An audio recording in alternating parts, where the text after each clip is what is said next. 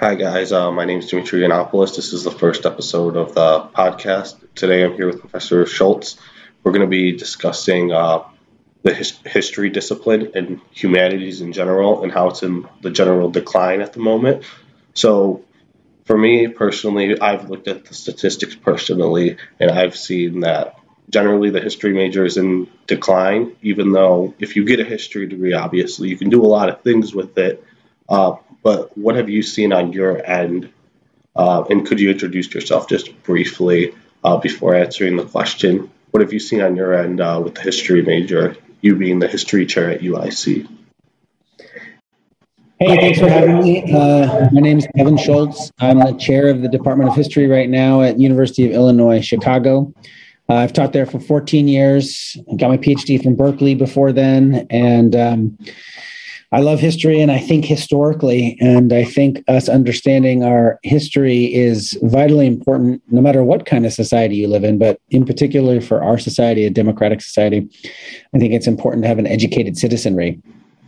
So thanks for having me and thanks for doing this. And I appreciate any sort of podcast that brings history and historical insights out into the world. That's fantastic and a great service. So to get to your question about the decline of history majors, history is one of the disciplines that constantly seems to be on the decline, at least for the last 50 years or even more. If you look at the number of majors and things like that, the number of majors as far as percentages of college students has gone on a steady decrease for about 50 years. Sure, there are some certain blips up and stuff like that, but instead, in general, it's gone on a decrease. And in part, that's, I think, not a terrible thing. I think that's because universities are broadening what kind of opportunities they bring to students. So there are a more diverse, larger number of majors. There are more career-oriented majors. I don't think that's all entirely a bad thing, but as that expanded, it's diluted the number of students who are majoring in history. But we've seen a particularly sharp decline across the country, not just at UIC, but across the country in the last 20 years, and especially since the 2008 economic crisis. At UIC, we lost maybe a third to 40% of the number of history majors we had, even while enrollments went up at UIC in general. Certain majors have grown like crazy. Criminal justice has grown like crazy, especially since 9/11, but most especially since the advent of all those criminal justice CSI television shows. Now everybody wants to go into that. Other majors like sociology have grown and biology has grown. At a school like UIC, history is always going to be kind of a smaller major, in part because we have so many first-generation students who are really using their university degree to climb the economic ladder. And so they want to have a clear path to professionalization. Often that's a misnomer because mid-career history majors make more money than mid-career engineering majors. They make more money out the gate, but we're marathoners and do better in the long run. And we report being happier at mid-career than engineers do. So it's a win-win kind of thing. But the reality is the numbers have suffered significantly at UIC, down, say, 40, almost sometimes 50%, although we're making a brief rebound right now. So it's not a joke. It's a real thing. The history major is in decline, although I think we've stabilized since 2008. And now it becomes a question of how we rebound. Yeah, I think it's really interesting with STEM. I know a lot of people say, oh, people shouldn't be getting humanities majors. They should be going into STEM. STEM is where all the money is at. We need STEM, and eventually when we get to a point when automation takes over, we won't need those STEM majors and people can get their English degrees, they can get their sociology degrees, they can get their history degrees. Obviously, that's really difficult because a lot of people I know really like history. For me, I guess I'll share a little bit of a personal story, how I got into history. When I was a kid, my dad had this one book on ancient history. Uh, it went from, I believe, ancient Mesopotamia all the way to around ancient Rome. And it was like very interesting. I would read it. It was a very difficult book for me at the time, and I wasn't really good at reading, obviously. And when I read it, it was like very interesting to me. It was like, oh, Alexander the Great conquered this much land in so much time. Obviously, it's not what I read right now. It's a little bit different. I'm reading on antiquity, there's certain scholars I've read right now, but it was like a very interesting introduction, and it's something I'm obviously very passionate about, learning about ancient history, U.S. history. Even if I'm not really interested in the topic, I'll obviously find some sort of connection to to the current events because obviously I'm Greek. I'm connected to the Greek world. Obviously, I'll watch the Greek news in Greek, and sometimes something that happens in the Middle East impacts Greece in some way. So even if I'm not particularly interested, it's obviously relevant to me. But the argument of like, oh hey, STEM, like I get it. A lot of people like I know the notion of free college. I know a lot of people talk about that. A lot of my friends, a lot of history majors talk about that, and I've looked into the argumentation, and obviously, if we had free college, for example, encouraging STEM degrees would probably be the best bet looking at the data. So there might be a lot of people getting humanities degrees, and those people might not have jobs. So I think the debate kind of goes around like, what can you do with a history degree? Like, obviously, you could be an academic, and I know I went to the one conference with the Chicago Tribune reporter that we had at UIC, and he became a reporter. There's obviously other things you can do with a history degree, but the question is there enough jobs if everyone decides, oh, there's free college, for example, in the United States, and people decide to get a history degree instead of going into the STEM how someone intended. Yeah, it's just before we answer that question, I thought it's super interesting to hear your story of how you got into history. Everybody that talks to me about it has a similar kind of story, whether it was a magical book from their childhood, or that doesn't happen that often, but so I'm glad it happened for you. Usually it's a great teacher, whether it was in middle school or high school, some teacher. And history sort of has this sort of Ferris Bueller-esque notion of just asking names and dates and facts and super boring. But when a good teacher or a good book can turn those things into fascinating, compelling stories, that's when history comes alive. And it doesn't happen often enough. I'll agree with you on that. But what I find super fascinating is that I get people walk up to me all the time who are older, who are in their 40s, 50s, even 60s and 70s. And they say, I wish I knew more about history when I was younger. I love history now. I get to read all the books that I want to read. I'm interested in all these various subjects. But when I was younger, I was just not interested in it. It didn't seem like there was an obvious job. Nobody had made it come to life for me.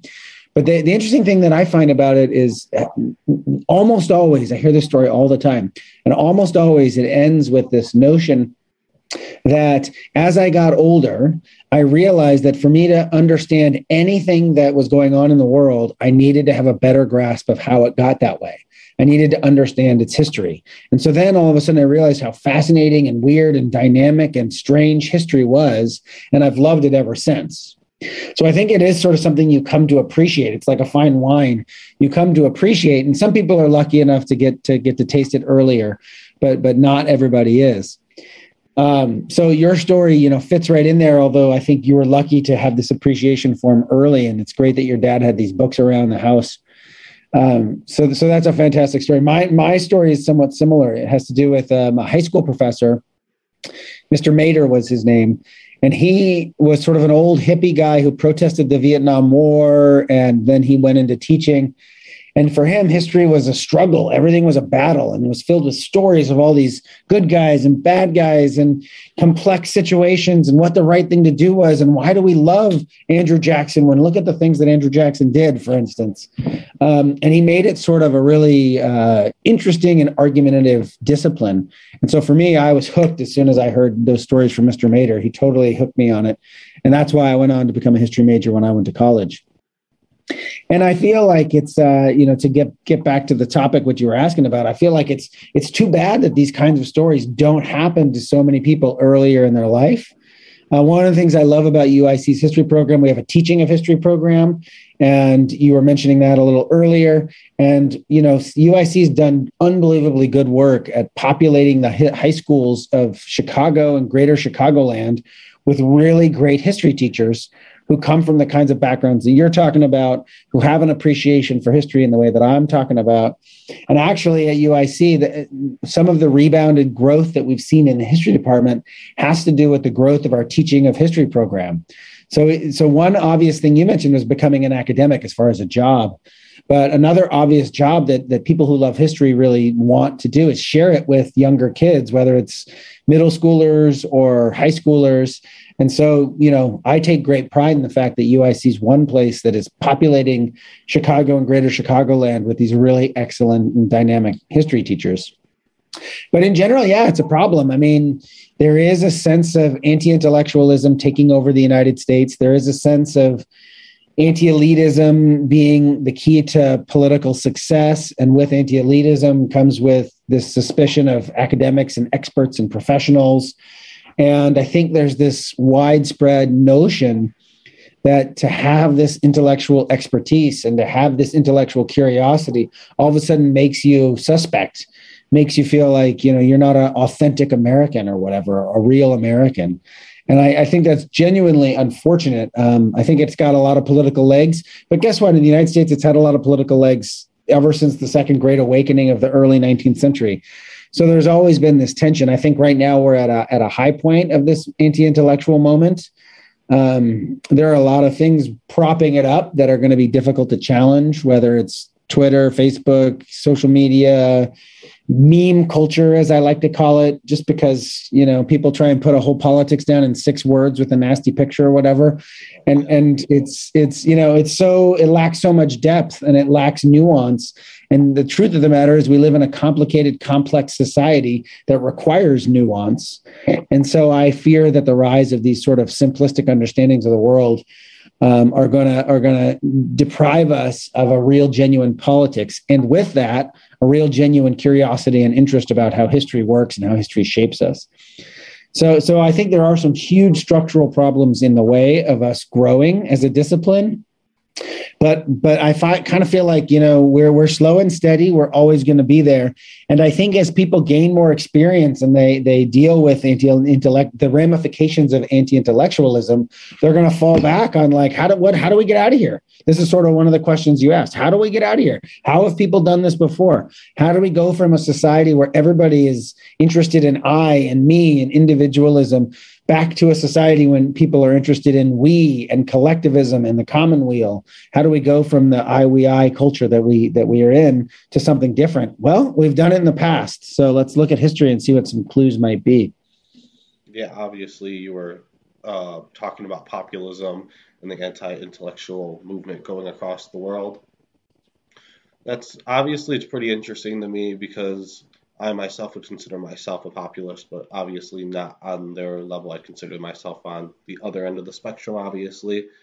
And so there's a lot of things that obviously I know the rhetoric they're trying to use is honestly very appealing to a lot of like middle class Americans. Not work the myth that all these people are like, oh, from the South, they're hillbillies.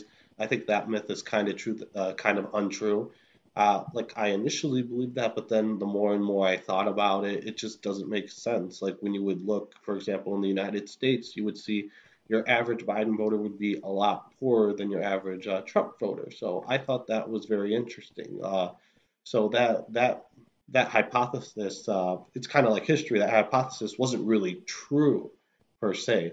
And in terms of even in Poland, you have the abortion ban, and even in the United States, you have the Texas abortion ban. So you have this sort of rise of right-wing populism that the right didn't really have before. The right before, they were just they had this sort of decorum. They were like very neoconservative, like let's interfere in Iran and Iraq. And I think they're kind of paying the consequences for how those Republicans handled a lot of those events.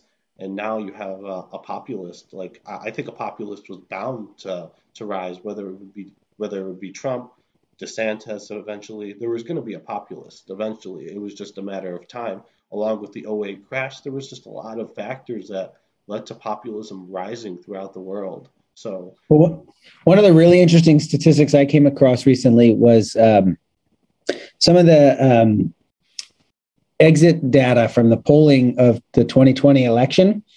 And it showed that the largest group as a percentage of population that voted for Donald Trump. So the percentage of people that voted in the greatest number for Donald Trump were white Americans who made between $100,000 and $150,000. So these are not poor people, just to go on what you were talking about. These are not poor people. They're making, six-figure salaries, although low six-figure salaries. And most of them had just achieved that level of success. Either the first generation of their family to achieve that level of success, or they themselves had just achieved that level of success. So what that means to me is that the population that is most appealed to that message are people who are filled with sort of anxiety, people who are concerned that they're not going to be able to stay at the level they have just achieved.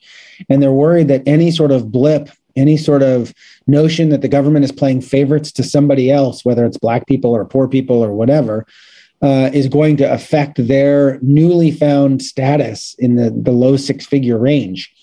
And so those are the people who are particularly receptive to the politics of Trump, which has to be, sort of a populist, stick it to the man kind of anti-intellectual politics, because they're worried that any ideas that are going to, demand better schools or higher taxes for nicer roads or better hospitals or free education or whatever it is, are going to affect their status.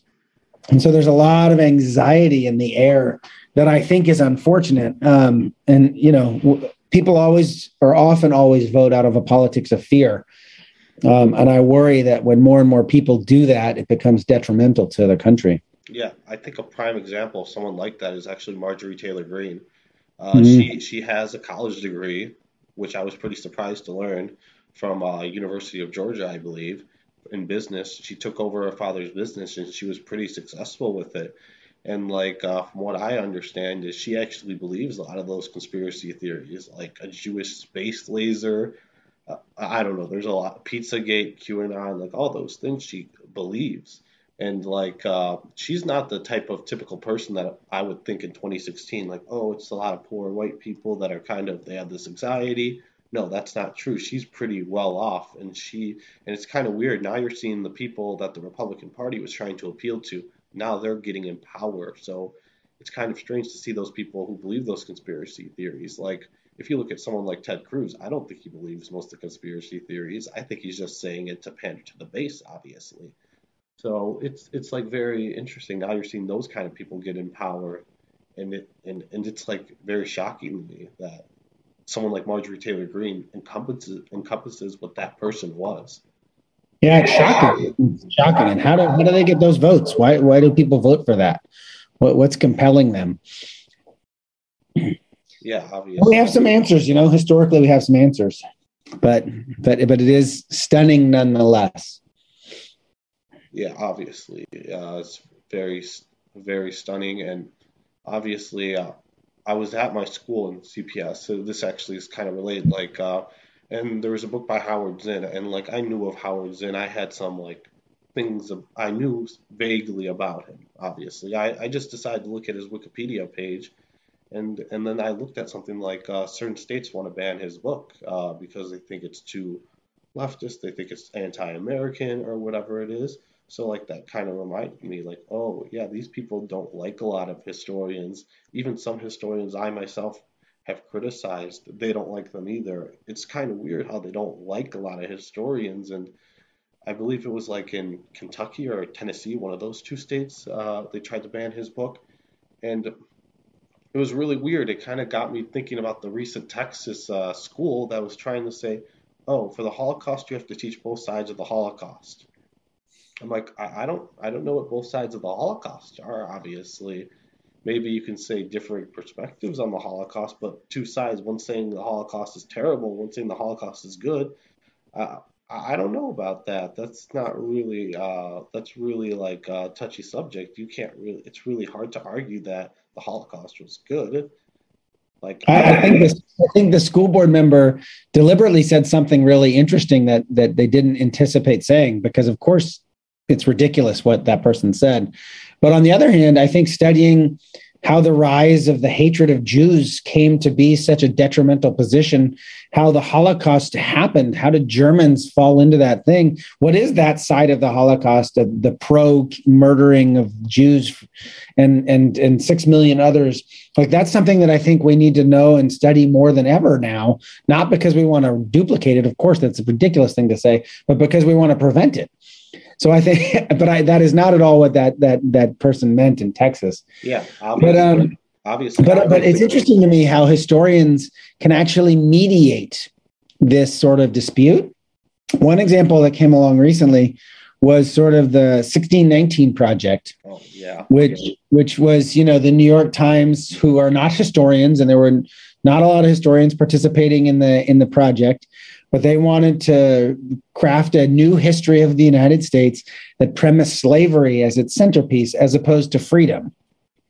And they looked at all the classic texts in American history, and they sort of built a straw man, because it doesn't exist, so it's easy to blow over, about how all the history texts had ignored slavery or not put slavery as an important enough factor, which is total malarkey. But they crafted this whole 1619 Project, which was widely debated and basically mocked is too strong of word, but widely debated and widely destroyed, basically on historical grounds, by some of the most important, biggest historians around. Yeah.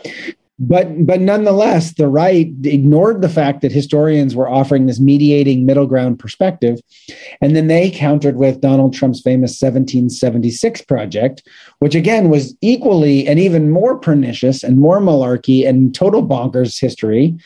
But historians sort of mediate between the two. We sort of see the 1619 Project as historically inaccurate, but important because of what it was trying to do. Whereas the 1776 Project was not even important, and it was not even history, and it had no historians involved in it. And so, they weren't exactly equal, but they both were hugely problematic from the historian's perspective. Mm-hmm. And I think it's an interesting example of how historians can mediate between the extremes of the left and the extremes of the right. Basically just because we rely on facts and analysis and data points. And that necessarily lends itself to complication and to mediation. Yeah, I guess I'll share my personal story with the 1619 Project. I was in a class. I'm not going to say what class it was. It was a teaching of history class. My fellow teaching of history majors will probably remember this event, where we were talking about the 1619 Project as a tool to teach history. And I said, hey, the 1619 Project's not that great. I said, there's a lot of historical inaccuracies. It's sure you could make the argument it's making, but the evidence they use in there is just terrible. I said, a lot of historians have debunked it, and it's something I would personally not use in my classroom. Like, the instructor didn't like that I said that, but obviously it's something that historians are saying right now, and I agree with them, because when I read it, it's terribly written. The historical evidence is not there. And it's something I don't even think CPS should be teaching. I asked my cooperating teacher, I'm not going to say his name obviously, why they're teaching the 1619 Project. He said, oh, it's probably in light of like recent events. And I was like, it's not historically accurate. You can teach the ideas in there with the correct historical evidence. And it's just kind of like, for me, for someone like, hey, I agree with your perspective in some points, but you're not using correct evidence. And it's like, oh, I just got kind of brushed off. Like, oh, okay, I'm not going to comment on that. And it was like, okay, like that's a prime example of you ignoring criticism. And it's obviously valid criticism. There are historians who have commented on how the 69 Project is not good. And you were saying, oh, I like the idea, so I'm just going to keep it. Yeah. Yeah. And it's tough. I mean, that's coming from the left and from the right. It's difficult when we have sort of this sense that we need to be more careful about what we say. I think that's smart and good and right. And we need to be more conscientious of the fact that there are many other voices that are in the room. And that's a good thing. And that is what it means to live in a democratic polity that has 330 million people living in it. But that doesn't mean we get to sacrifice, all historical facts or all historical events. And we can't necessarily craft our own history. It's just poorly done. Yeah. And I worry that, history has always been politicized. So let's not pretend that this is anything new. Yeah. But on the other hand, I worry that the parties are taking over how we understand the past. I think it's doubly important for students to be taking history classes. Yeah. Honestly, with historians used to be on the right, obviously, with the national building a national narrative, trying to build the nation state. So the idea that historians have always been on the left is not true. There was a period of time where they were trying to build up nationalism, have people have this shared mythical past. So historians have been used as a tool to form nations, to have people, to make sure people have a common history. And like a lot of people don't understand that. It's like kind of strange. And a lot of people think it's kind of strange, like, oh, this is a mythical past. Like I can think of a recent example, like with Northern Macedonia with the name dispute. A lot of those people are saying, "Oh, they're descended from Alexander the Great," but obviously, if you look at the facts, they're not. They're Right. they're Slavic. Alexander the Great's a Hellenic. It would be considered a Hellenic empire, so technically, he's closer to Greeks, obviously. So they kind of had that mythical history. They had the statue over there that they put up, and yeah, they're trying to create this mythical past that's not true, and a lot of people don't really understand what that means. Like with America, like oh, freedom, democracy, and all of that. Like, is that really what America is for? Like, is the Electoral College truly democratic, for example? Like, you have to ask these questions. Are these actually true, what they're telling me, or is it not true? Or is it somewhat true, but so you kind of have that kind of nuance, obviously, that you were talking about earlier, to be able to analyze something and see the merits on both sides, not equally, obviously. I'm not like someone, oh, the middle is always right. No, you got to look at some of the arguments and say, for example, I know a prime example of nuance. Sorry about that. I know a prime example of nuances with the Ottoman period in Greece and how a lot of people, a lot of Greeks and Greek Americans say it was a terrible period. Okay, sure, some atrocities were committed, obviously, but generally, for your average citizen, it was pretty tolerant. Like your religious communities were pretty nice. Sure, there were some acts of violence, but that's more of a complete perspective, obviously. Yeah, exactly.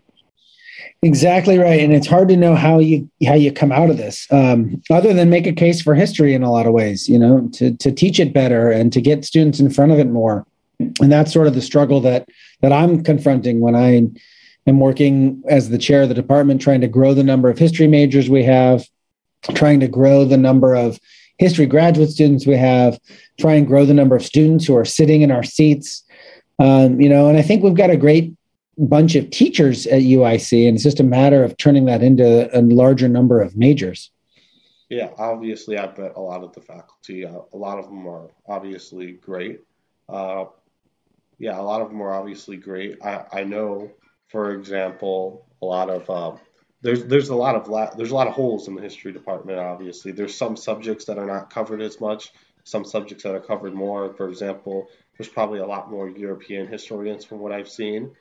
There's going to be more. I feel like it's more limited in Asia and Africa. I think I remember one time you were asking for feedback about what you should add as a new 400 level class, and like I said, oh hey, China or something like that, because we don't really have a 400 level class. And we did it. We added China. We did it. We added China. But no, you're exactly right, and that goes to another point that we haven't really talked about yet, which is. Basically, since the 1970s, there's been a deliberate attempt to destroy public universities in American life. In part, this is from the right-wing critique that universities are always these seedbeds of liberals or lefties, and a hotbed of liberalism. And so what has happened is basically people have voted to pay less and less taxes on themselves and elected leaders who want to pay less and less taxes. And as the states have had less and less money, they've given less and less money to higher education. And so two things have happened.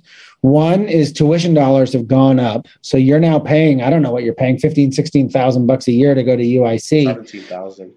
17,000. 30 years ago, it would have been almost free. It would have been a few $100.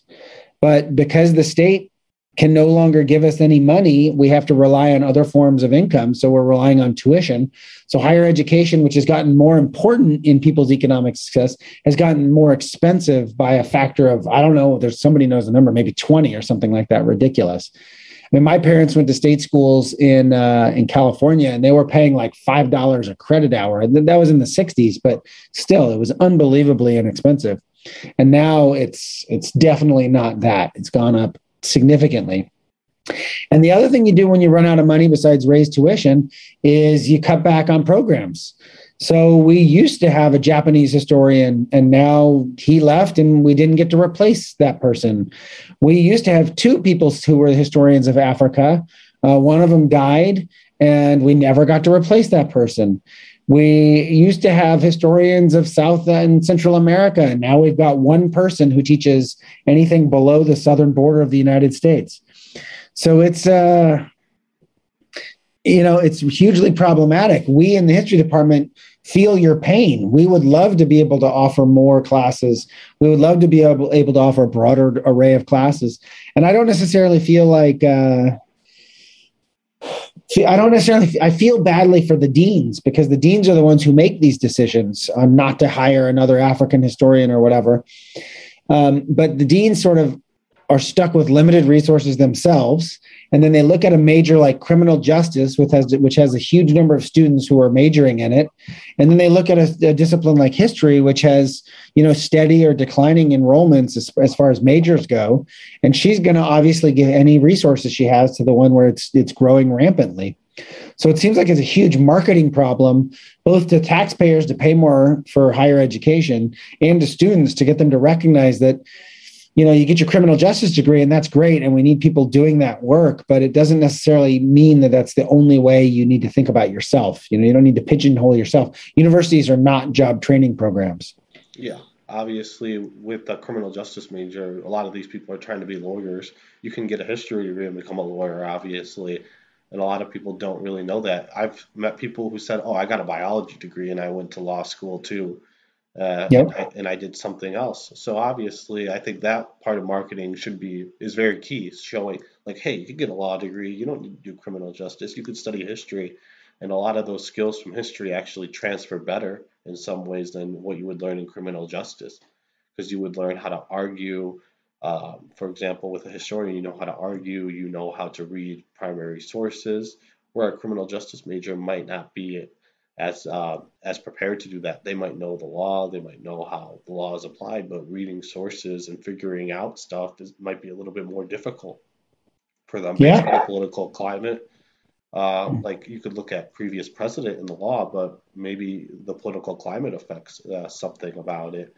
Maybe you look at there's a lot of different factors that you look at, and it involves history, a lot of the things. So I think that misconception that you need a criminal justice major to go to law school is just untrue, and it's something. Oh yeah, absolutely, absolutely. I'm meeting with somebody who got his history degree at UIC in 1968, I think, and he went on to law school at the University of Chicago, and then now he's, let's just say he's thinking of becoming a big donor to UIC. So he's done very well for himself, and he's trying to make the argument that you just made, that history was vitally important in his pathway to becoming a very successful lawyer. So yeah, I'm open to all ideas for marketing the history department. Yeah, obviously, I know the classics department's very good at doing that. Like marketing, they could be an attorney. I know some people who get classics degrees that go on to med school, and I was like, what? You go on to med school with a classics degree? I'm like, oh, Yeah, sure. that's kind of crazy. I'm like thinking from my perspective. So it's like, I think the classics department's really good at marketing that, even though the classics department has lost a lot of people recently. Yes, they're in the same fate they're suffering the same fate that we are in history. So, and all of our classes overlap with classics, or almost all of them, if not all, most of them overlap. So yeah, they're in the same boat we're in as well. And they're excellent teachers over there. So it's a great unit. Yeah, obviously. I guess we'll get on to the last topic. So, in terms of the decline of history majors, how do you market right now? How do you market a history degree to someone who's considering it or someone who has it and they realize, oh, I can't get a job with this. What am I going to do with just a base history degree? How do you market it to people? Well, I mean, that's a great question. Partly what we've been doing, and you would know if it's successful or not, is simply pointing out that when you get a history degree, basically history is just a really fun way to get a bunch of job skills. If that's how you want to look at it from a professional, I think it's important in teaching you as ways to think. But if you want to look at it in purely professional terms, it's just a really fun way and important way to get skills like learning how to write, learning how to take a whole bunch of information and analyze it and conceptualize it in a way that you could pass on to somebody else, say your boss later in life. What we do is we do tons of data analysis. What we do is we locate sources. We know which questions to ask, and we know where to find the answers. That's sort of what we're trained to do. We are unbelievably voracious learners. We read a lot. We contextualize a lot. We come at things from different perspectives, and then we're able to elaborate what those perspectives are and articulate ways forward. So, there are very, very hands-on, very, very practical job components to what you learn as a history major. None of the things I said have anything to do with learning about the past, but they have to do with the skills you get when you're learning about the past. And I think we're very well set up to talk about that. I work every spring with the future soon-to-be graduating class of history majors. And, we go over what their resume says. We go over what jobs interest them. We go over the possibilities for them. And then I actually, do mock interviews and I help them write their letters and stuff. So we're working very hard on the professionalization aspect of it. Yeah. On the other end of things, we're sort of, I put together, so I mentioned earlier how we've got this great teaching program that populates all of Chicago area schools with history majors from UIC. And so what we're doing now is we're compiling a list of names of teachers who are all our students who are now teaching. And we're going to send them all flyers and offer all sorts of handouts to go into their class and things like that to talk to their students about the benefits of a history major. So we're trying to start, young, go into the high schools and see if we can start preaching this song to them so that they get the message. So we're working on it. Like I said, I'm not an expert and I'm always open to new ideas. Yeah, obviously. A lot of skills like writing an email. Like a lot of the times I edit people's papers on the side just as an act of good faith, obviously. I don't take any money right now because I don't think that's right at the moment because a lot of people are struggling, obviously, and it's honestly good practice for me to see how someone writes. Like, for example, in history, you're discouraged from using passive voice, obviously. There are times where you need to use passive voice, obviously, but in history, we don't use it because we think it's not very direct. It's a very indirect way of talking or writing, more so writing. Talking, it's a little bit different, obviously, but that's a really key aspect in terms of having educators come in and talk to people in high school. I think that's a really key thing.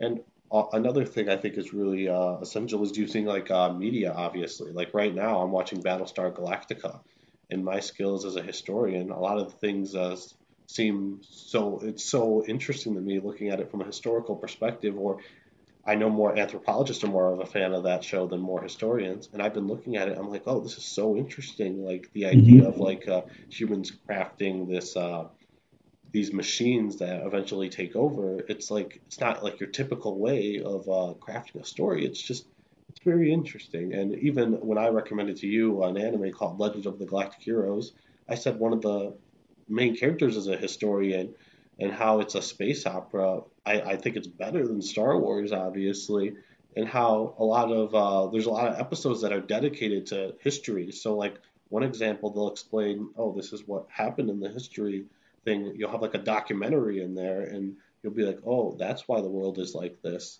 So obviously, one of the main characters studied military history, but you see how, for example, like some of the tactics in there are reminiscent of old military history, even though you have all this technology because you can jam, for example. Now you have to send out a pigeon like ancient battles, like when ancient battles were fought. So obviously, in a lot of media, if you have these historical skills, you can understand it a lot better and you can enjoy it more. I think that's more of like a recreational thing, like, oh, hey, when you're sitting at the TV watching a show, your history degree helps you enjoy it a little bit more and talk about it with your friends. But I think those are the things that make you happy, obviously. Having a job and having money, like that's good up to, I looked at a study up to $75,000. If you're set for up to $75,000, you need some more fulfillment in life past that. And I think a history degree could be that fulfillment if you have a stable job and a stable income. Yeah, there's absolutely something beautiful in the way you think as a historian and the kinds of questions you ask. And if you just have this depth of knowledge, I mean, it just enriches your life in so many ways, whether it's, the history of art. I mean, if you look at art doesn't make any sense without the historical context in which it was created. Not only the social or economic or political history that was going on whenever the artist created it, but also the whole narrative of art history. And because the artist is in conversation not just with their own society, but also with everybody who's ever painted before and impacted their lives. And so as a viewer, if you're not an artist, as a viewer, you need to understand that history, and we learn how to think critically in those ways. One of the statistics that I really love is how much happier we are at mid-career than other majors, than STEM majors. I find that fascinating, sort of the number you're talking about, $75,000 and over. I mean, happiness is important. After a certain amount of money that you make, you got to get sustenance and family and all that kind of stuff. But after that, money is not what's going to be what makes you happy. I love the study that says once you get over, I think $100,000 was this particular study. Everybody said they would be happier if they had 10% more. So if you made $1 million a year, you still wanted 10% more, and that would bring you happiness. But if you made $500,000, you still wanted 10% more. And if you made $100,000, you still wanted 10% more. So it wasn't like you hit some magic number. You just want more to make you happy. The point is that money is not going to be what makes you happy. It'll make you aspirational and want more in a way. But the richness of life that you get from a history major or from appreciation of understanding the past and knowing how to think about it, I think that's the right ticket to happiness. Yeah, obviously, I myself, I study history all the time. I have a huge library. I like kind of going back to the one topic of like how you have different perspectives. I have Mein Kampf in my library. Do I agree with it? Obviously, no. I have Vladimir Lenin in my library. Do I agree with Lenin? No. But do I have it in my library? I have Marx in my library. Do I agree with Marx? Not really. But to be a major, you need to understand Marxian terms, obviously, because a lot of people use that. So I have a lot of things I disagree with. My library is not filled with like a huge echo chamber. It's in my basement, obviously, in a little shelf. It's obviously it's not. It's filled with a lot of classic stuff that I'm very interested in, but it's Mhm. not filled with like this echo chamber stuff, like, oh, leftist thinking or right wing thinking. I have Ayn Rand in there too. I have some crazy ideas in there that I don't even agree with, but hey, I need to understand them, obviously, to understand, to have a more complete view on society. And I think my skills as a historian have me think like, oh, just because I disagree with an idea doesn't mean I shouldn't learn to understand it. No, that's exactly right. Beauty of history right there. Get exposed to all the ideas.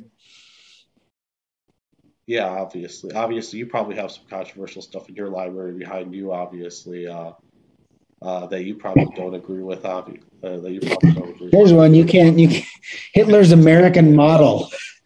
It's a book arguing that Hitler learned how to be so awful by studying the creation of our Jim Crow system in the United States.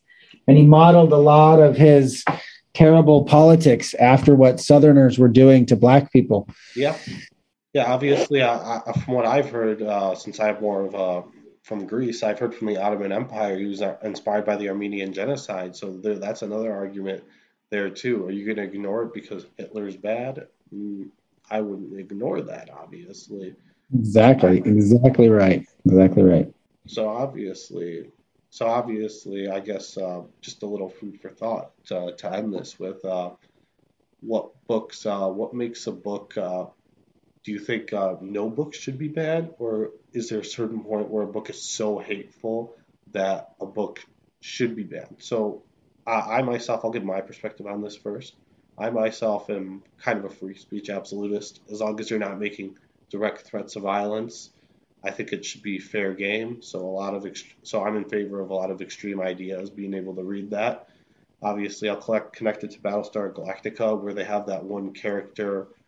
I completely forgot his name in the first season. I'm still watching it, where he has a book with extreme ideas of like democracy, obviously, and how he's an anarchist, obviously, and his book was banned on universities. So I personally don't think his book should be banned, but I don't know what you think about that. Just to end this off with something to think about. Yeah, I mean, in a sense, I totally hear what you're saying. Uh, I think that there should be no books that should be banned. I agree with you, especially for adults. I think that I'm similar to you as a free speech absolutist, unless there are threats of violence or yelling fire in a crowded theater and all that kind of stuff. I think the United States has done a fairly decent job at upholding free speech rights. I do think that it gets trickier when it comes to having access to books for children and exposing them to ideas either out of context or with no educational context. I do think we need to be sensitive of children's sort of just limited knowledge. I've met many children who are much smarter than I am, but they don't know as much just because they haven't spent 40 years reading. But so I'm not impugning their smarts, but what I'm saying is that they're too young to have read enough to really understand the context in which things were created. And sometimes they can take ideas into dangerous and bad spots. So I do think we need to be a little more careful or cautious when we expose children to certain books and certain ideas. For instance, all the controversy about Huck Finn and its use of the N-word, and this is a classic book of American literature, and Tom Sawyer is, sort of a perfect character in American life and boyhood and all that kind of stuff. So what do we do with the N-word? Do we get a book that has completely removed it for children, so then children can have access to all these ideas? Or do we keep it in there and expose these kids to these really hurtful words? Or do we teach the kids the context in which it was used so gleefully by Samuel Clemens, Mark Twain? So I think I think to say that I'm an absolutist when it comes to free speech is true when it comes to adults, but I do think we need to be careful of some words, especially when it comes down to exposing children to things that they just can't fully understand in the moment, and not because they're not smart enough, but because they haven't been taught. And I don't know exactly the right way to deal with that question. I mean, I've thought about it a lot. My fallback is to teach the controversy as far as a way of educating students about why these words are bad and why we need to be careful and when we use them. But I don't know that holds up every single time.